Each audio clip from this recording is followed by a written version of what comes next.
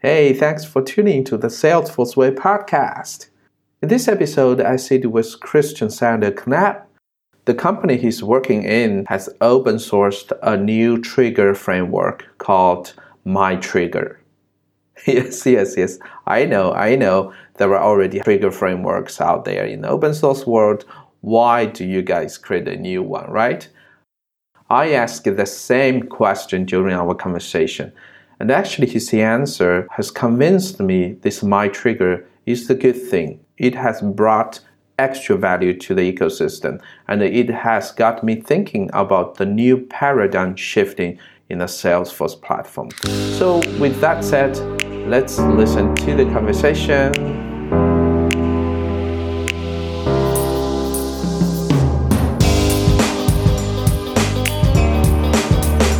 Hey everybody, this is Xiao. This is yet another episode of Salesforce Way podcast. Today I'm sitting with Christian Sander Knapp, right? Absolutely, long name. Right. Hi. So how would you call your name? Should I call Sander. you Christian? Just say Sander. Sander. Okay, cool. So Sander. So welcome to the show today. Thank you for having me. I'm really nervous because this is my first podcast ever. It's cool. Okay, we will also release the video maybe in future. Then it's not the podcast. So before we jump into our topic, would you still want to introduce yourself? Yes, certainly. Hello. As she already mentioned, my name is Christian Sander Knapp. I usually go by Sander. I work for Apero, which is an ISV based in Munich, Germany. We're one among the oldest ISVs in Germany and have our stuff on AppExchange, namely a nice and very nice solution for quotations. That's because we redid it completely in Aura components, because that was the choice. We had it running in Flex, which is a Flash technology, but we rebuilt everything from scratch in Aura components, and we're really proud. Or we're proud. We're proud to have done that. Okay, I get it.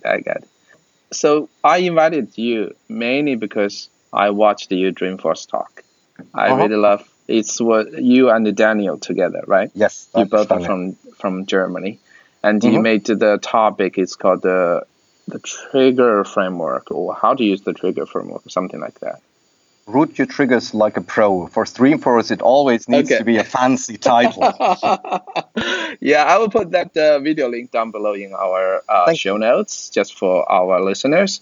But I understand that you have studied a lot about the trigger and the trigger framework, how to use it, what's the importance, and those kind of hints for people. So that's the exact reason I want to get you in here. And it's like understanding from my point of view, I have been in the Salesforce for about 2 years. So the first two things I learned from day one is do not put your circle in the loop. Yes. And the second one is really how to do a trigger. So the trigger framework or a trigger pattern is something we always try to implement. But the challenge, now we go to the challenge. The challenge is that there are too many trigger frameworks in the internet. Everybody reinvent the wheel and they say, okay, this is important and this is the extra feature we want to do that. So for us, for the beginners, it's hard. There's a selection difficulty for us. So which one fits us? And it's not easy to learn those frameworks. There are interfaces, there are kind of different factory patterns, they're like a dependency injections. There are a lot of fancy words. Not in ours. Not in yours, okay. I watched the video. At least not on the surface. So if you are implementing it, it's very straightforward. You don't need to know a lot. You just need to copy a little bit of boilerplate code, but that's always the case with any framework. Okay, so let me ask you a question by giving an example. So let's assume we have a medium-sized Salesforce business org, which contains about 120 business events. Why is 120? Don't ask me. But assume that's a medium-sized business org, and how could your MyTrigger framework help this business to better control their work? If you go down the full path and say, okay, I have 120 business events, which is not a lot for a decent sized company. So how do I maintain them? How do I explain people what they do? How do you document this? And there comes the idea of the trigger framework, right? So, and the idea of the trigger framework for me and for my triggers was not so much to build yet another framework. Okay. The goal for me was visualize the stuff that is happening in your org with triggers. And there's lots of different nice to have side effects as soon as you start to use custom metadata records. So basically, okay, each record says, please run this class. That's first of all everything they do in the MyTrigger framework. And by those metadata records, you control should the trigger run or should not the trigger, should the functionality run or should it not run. And you have several ways of deciding when it should run, because each record offers you tick boxes for before insert, after insert, and so on, and so on, and so on.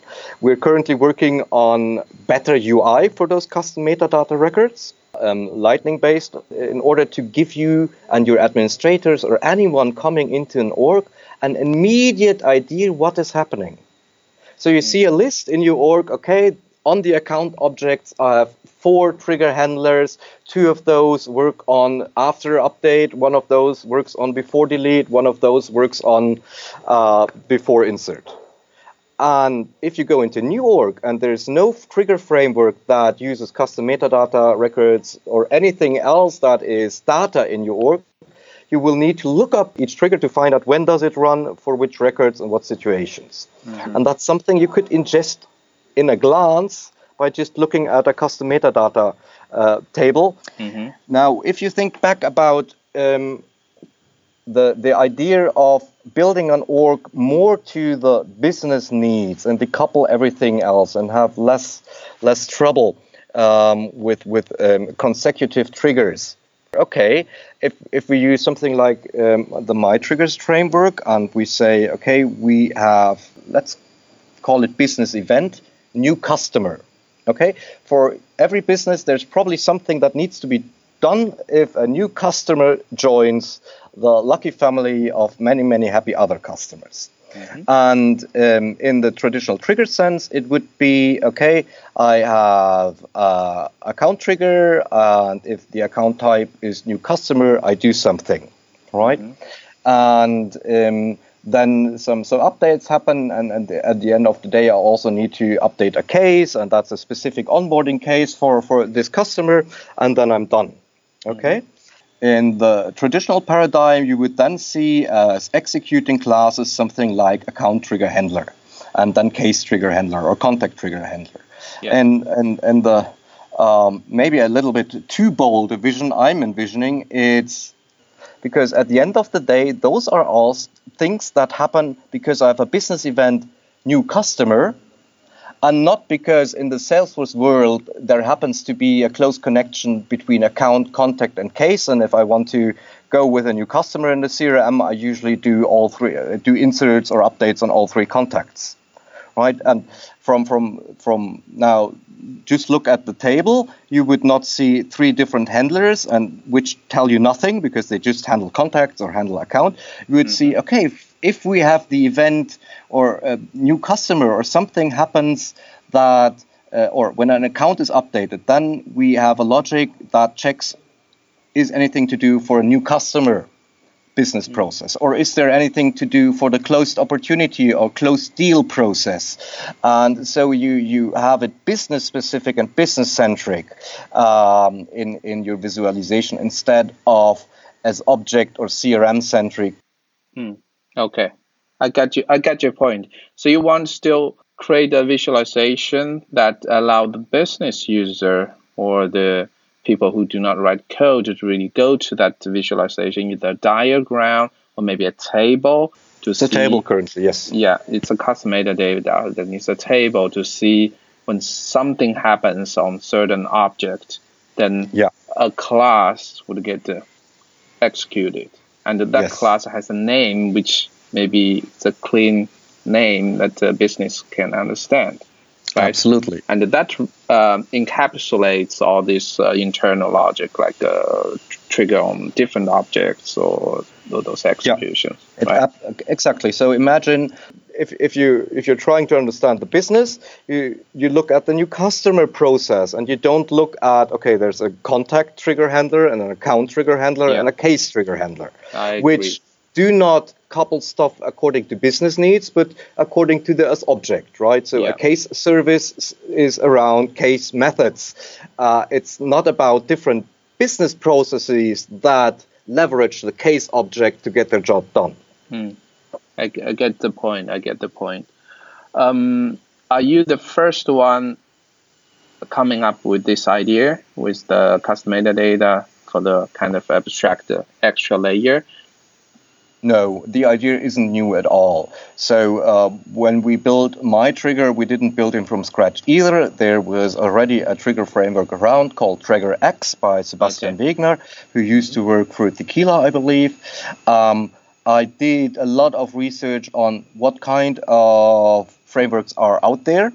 And if I like them or I do not like them, we don't need to go into details why I dislike or like something or the other. But at the end of the day, I found TriggerX, and that was lightweight and with little boilerplate code and really, really fancy in the way that, for example, within a trigger execution, you can tell another trigger not to run. Okay. I see from your Dreamforce talk, you also mentioned this as one example.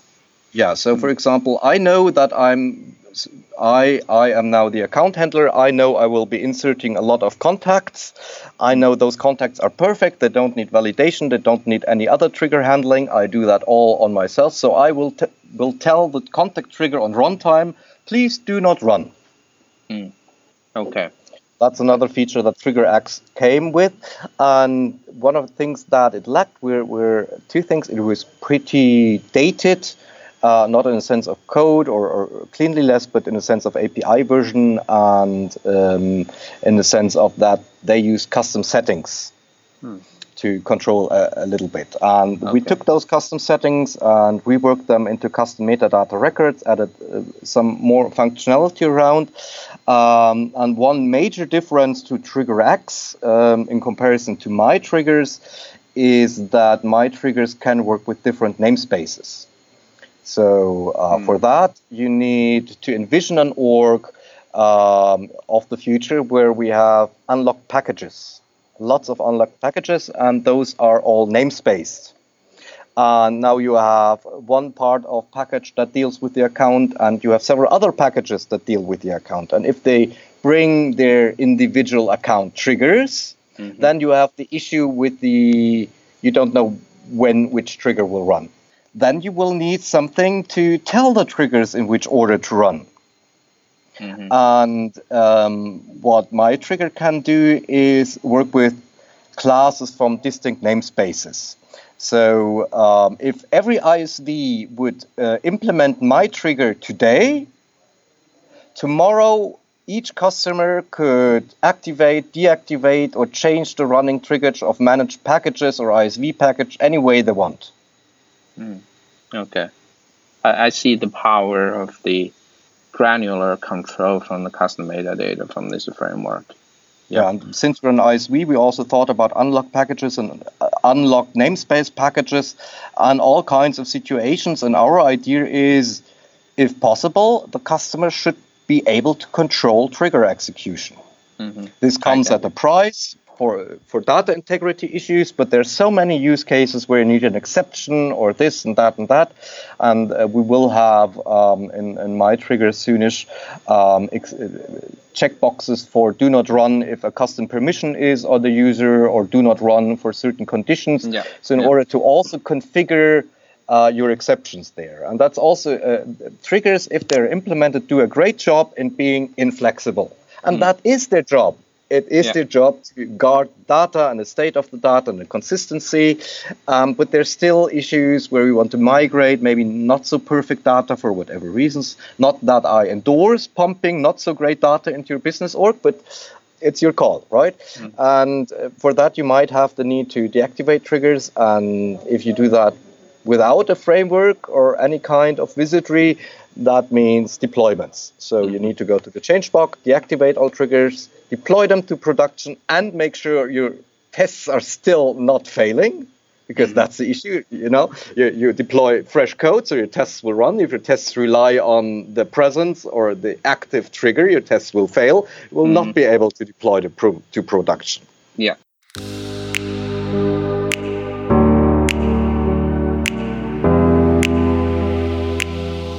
Hi, here's a quick note.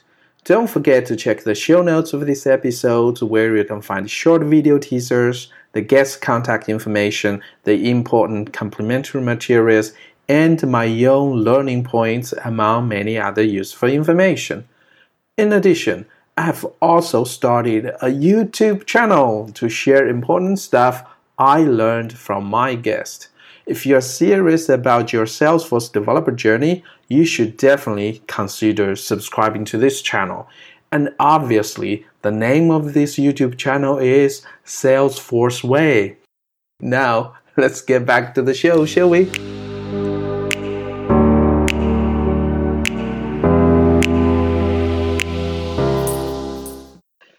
Thanks for letting me know the features from this MyTrigger. I think it's open sourced from Apiro, right? From your company. And definitely the company is using this trigger framework for your managed packages. And gladly, we're not the only ones. There are a few fans out there. Okay, that's cool. I mean, so now I want to just put myself into the shoes, because I'm doing the consulting business. It's in a totally different world than the ISV is. So for me, a lot of fancy features I just never experienced for whatever reason. I don't know. And how do I start? Still, you did not solve my problem, which one to pick from. I know your trigger framework has good features, but it's so powerful. It's so heavy for me. And there's no way for me to convince everybody from our company, when we do consulting business, we will go from Apiro's trigger framework. You should. You should. I understand. So I think it is worth investing how you can get from very simplistic triggers and with little effort to something pretty decent without going the full framework thing. And if you're interested in that, there's a brilliant course by Dan Appelman and Don Robbins on Pluralsight, which talks about trigger patterns. Basically, Dan teaches us how to go from a pretty simple trigger into a more sophisticated trigger within 20 minutes without too much hassle. And that's the invitation for customers to also think about their standards and also think a little bit about their needs. And needs are something that develop, and sometimes you don't have a little crystal ball, so you can't look into the future and tell yourself in 2 years or in half a year, I will have that need. If you're small enough, you use a few trigger patterns, you have 5 to 6 triggers, all good. That's it. No need for a framework. But as soon as it gets more complex, then you should start investing on which trigger framework fits my needs. Hey, is that too late? No, it's not too late as if you adhere to certain patterns. Okay. Because if you have the patterns, then it will be not immediate, but with not so much work possible to implement a framework. Yes, you will need to rewrite certain Apex classes and so on, but if you adopt the pattern of not putting your business logic into a trigger itself, you're already halfway there to a trigger framework later on. But if you have all your business logic within a trigger, then you will have to do a lot more cleanup. I get your point. I just want to challenge this idea. Why not you learn one trigger framework very well, and I use that from day one? And then no matter the business will grow or not, I always use that trigger framework. So it's not a good idea? It is an idea if you are happy with the invest. So the invest in understanding the understanding, or also the issues that you might be having. So we are having an issue with the MyTriggers framework, for example. So in order to say which records runs for which object or is responsible for which objects, we use a pick list of type entity definition. That is a certain type on custom metadata records, which basically lets you link to existing objects in your Salesforce org. So not to records, but to objects. So I can put their account in there. And that's a great feature of custom metadata types, but we found that a lot of standard objects are not supported. So, for example, tasks, activities, user object or setup objects, and they will not be supported, at least not in the foreseeable future. So this pick list by now enables you to do less errors because you can't mistype an object name or so on, but it limits you for certain objects. And that's one of the issues we need to solve now, and we will be solving it. It's not a big deal. You will be able to use MyTriggers with any objects as long as you know the API name. But that's what I mean by invest. Okay, you committed to the framework. You made 3 great projects with it. Now it's the 4th project that requires a user trigger for the first time. You hit a block because there's a lack in feature. Luckily for us, all the trigger frameworks I know are open source or can be found on GitHub, and you can do a pull request or fix the issues for you. So it's always about the invest. And frameworks, depending on which, I mean, there are frameworks that consist of, Jesus Christ, 6 different types of Apex classes together in order to get a trigger framework handling. And we don't have that. We have 1 class and 1 test class, and you need 3 rows to implement the framework. That's it. No biggie. Because what I, from my experience, feel is that Salesforce developers are on very, very different levels. So some of us have seen enterprise implementations, do know a lot of separation of concerns. They know what a service layer is. They know what the service layer and the other 2 are. Oh Jesus! Thank you. Yes, the selector layers. And for example, I myself never was involved in a project where the selector layer actually was needed. Oh, really? I always have the service layer, and that can be enough. I don't necessarily need another query layer in order to, because it's too much overhead. The code runs fine. It runs in a decent time. It is future-proof because it's bulkified.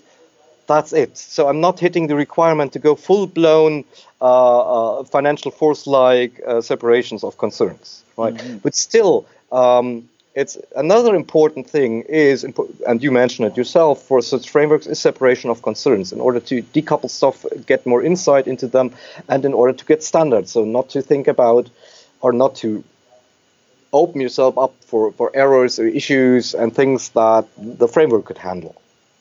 So frameworks are also a good choice if you feel you have the need to reduce boilerplate code. Because if you look at your 5 to 6 triggers, you see they're very, very similar. First I do this, then I do that, then maybe I have a set of IDs that tells me if I'm re-entering or if recurrency is happening, and so on and so on. And you will need to write and build that every time you create a new trigger or new trigger functionality. And in trigger frameworks, usually you have the helper methods there, and sometimes even, and that's what I enjoy most about reading on different trigger pattern frameworks, is to get an idea what kind of sugar or additional features the developers put in there, like an easy method to identify whether I have seen this ID in my trigger execution already or not, or easy methods to identify if a field has really, really changed, and so on. And by really, really changed, I mean the issue with trigger.old not being updated to an intermittent update happening within the transaction itself. Yes. Okay. Okay, we talked a lot about the trigger framework, how to select one, do we really need one, and what is this MyTrigger framework. It's a name which is a bit confusing every now and then. But does it also accommodate the new features in the Lightning platform. You mentioned the platform events, and we have the custom metadata, we have the second generation packaging coming, the dependence injection. That's the beauty. Because at the end of the day, as explained, platform events need to be dealt with triggers in code. You will be able to use my triggers with the triggers handling platform events just like any other trigger. Okay. All right. So I know it's a little confusing. I need to say sorry, folks, who are listening.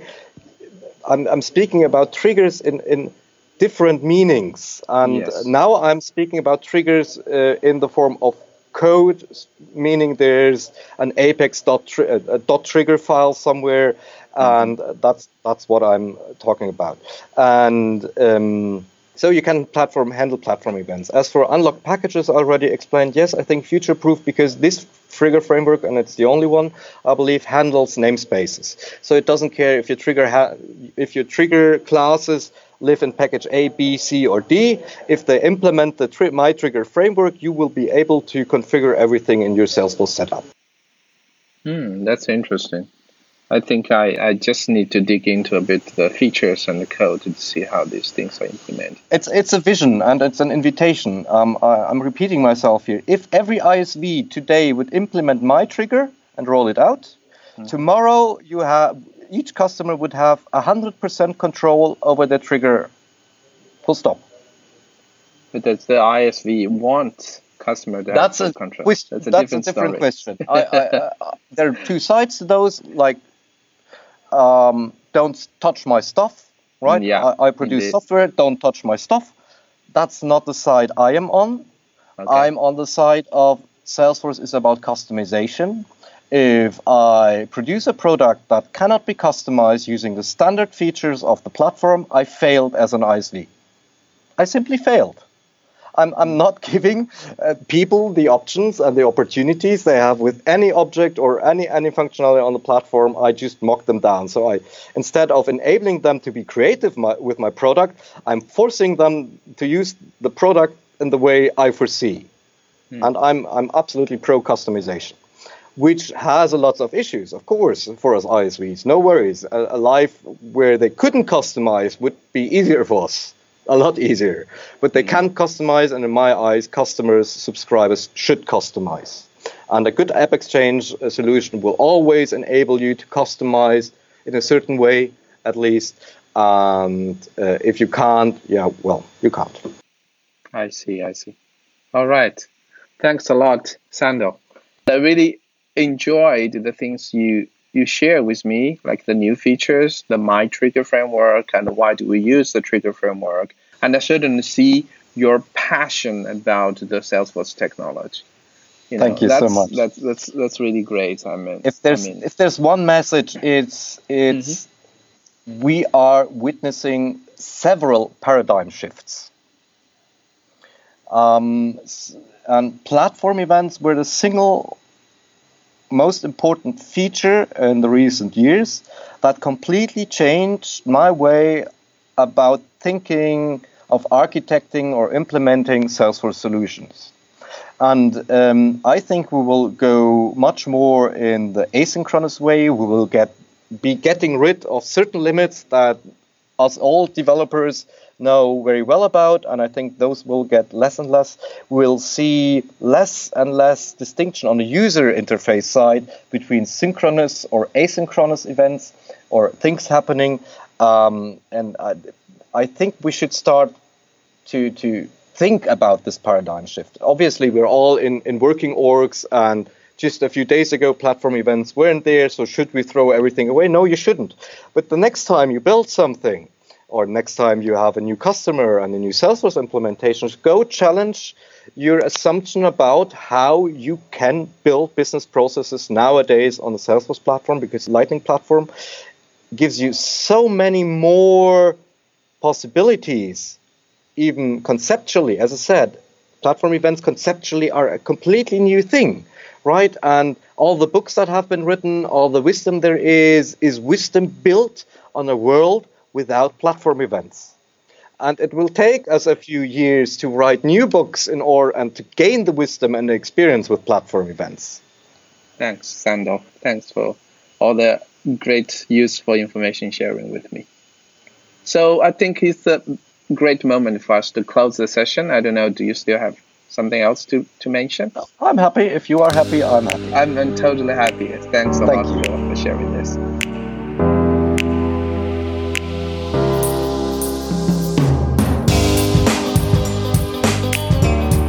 If you enjoyed listening to this session and want to have a really easy way to support this podcast, why don't you give us a quick rating or even a review on whatever channel you are listening to this show?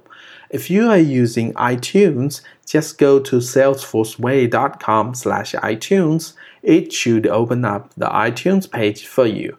I read pretty much all the reviews you leave over there, and it really helps other people discover this show. So your support is very much appreciated. And I'm super grateful you have spent your invaluable time with me here. And I'd really love to hear how you think about this podcast. At last, I hope you are doing well, taking care, and see you next time.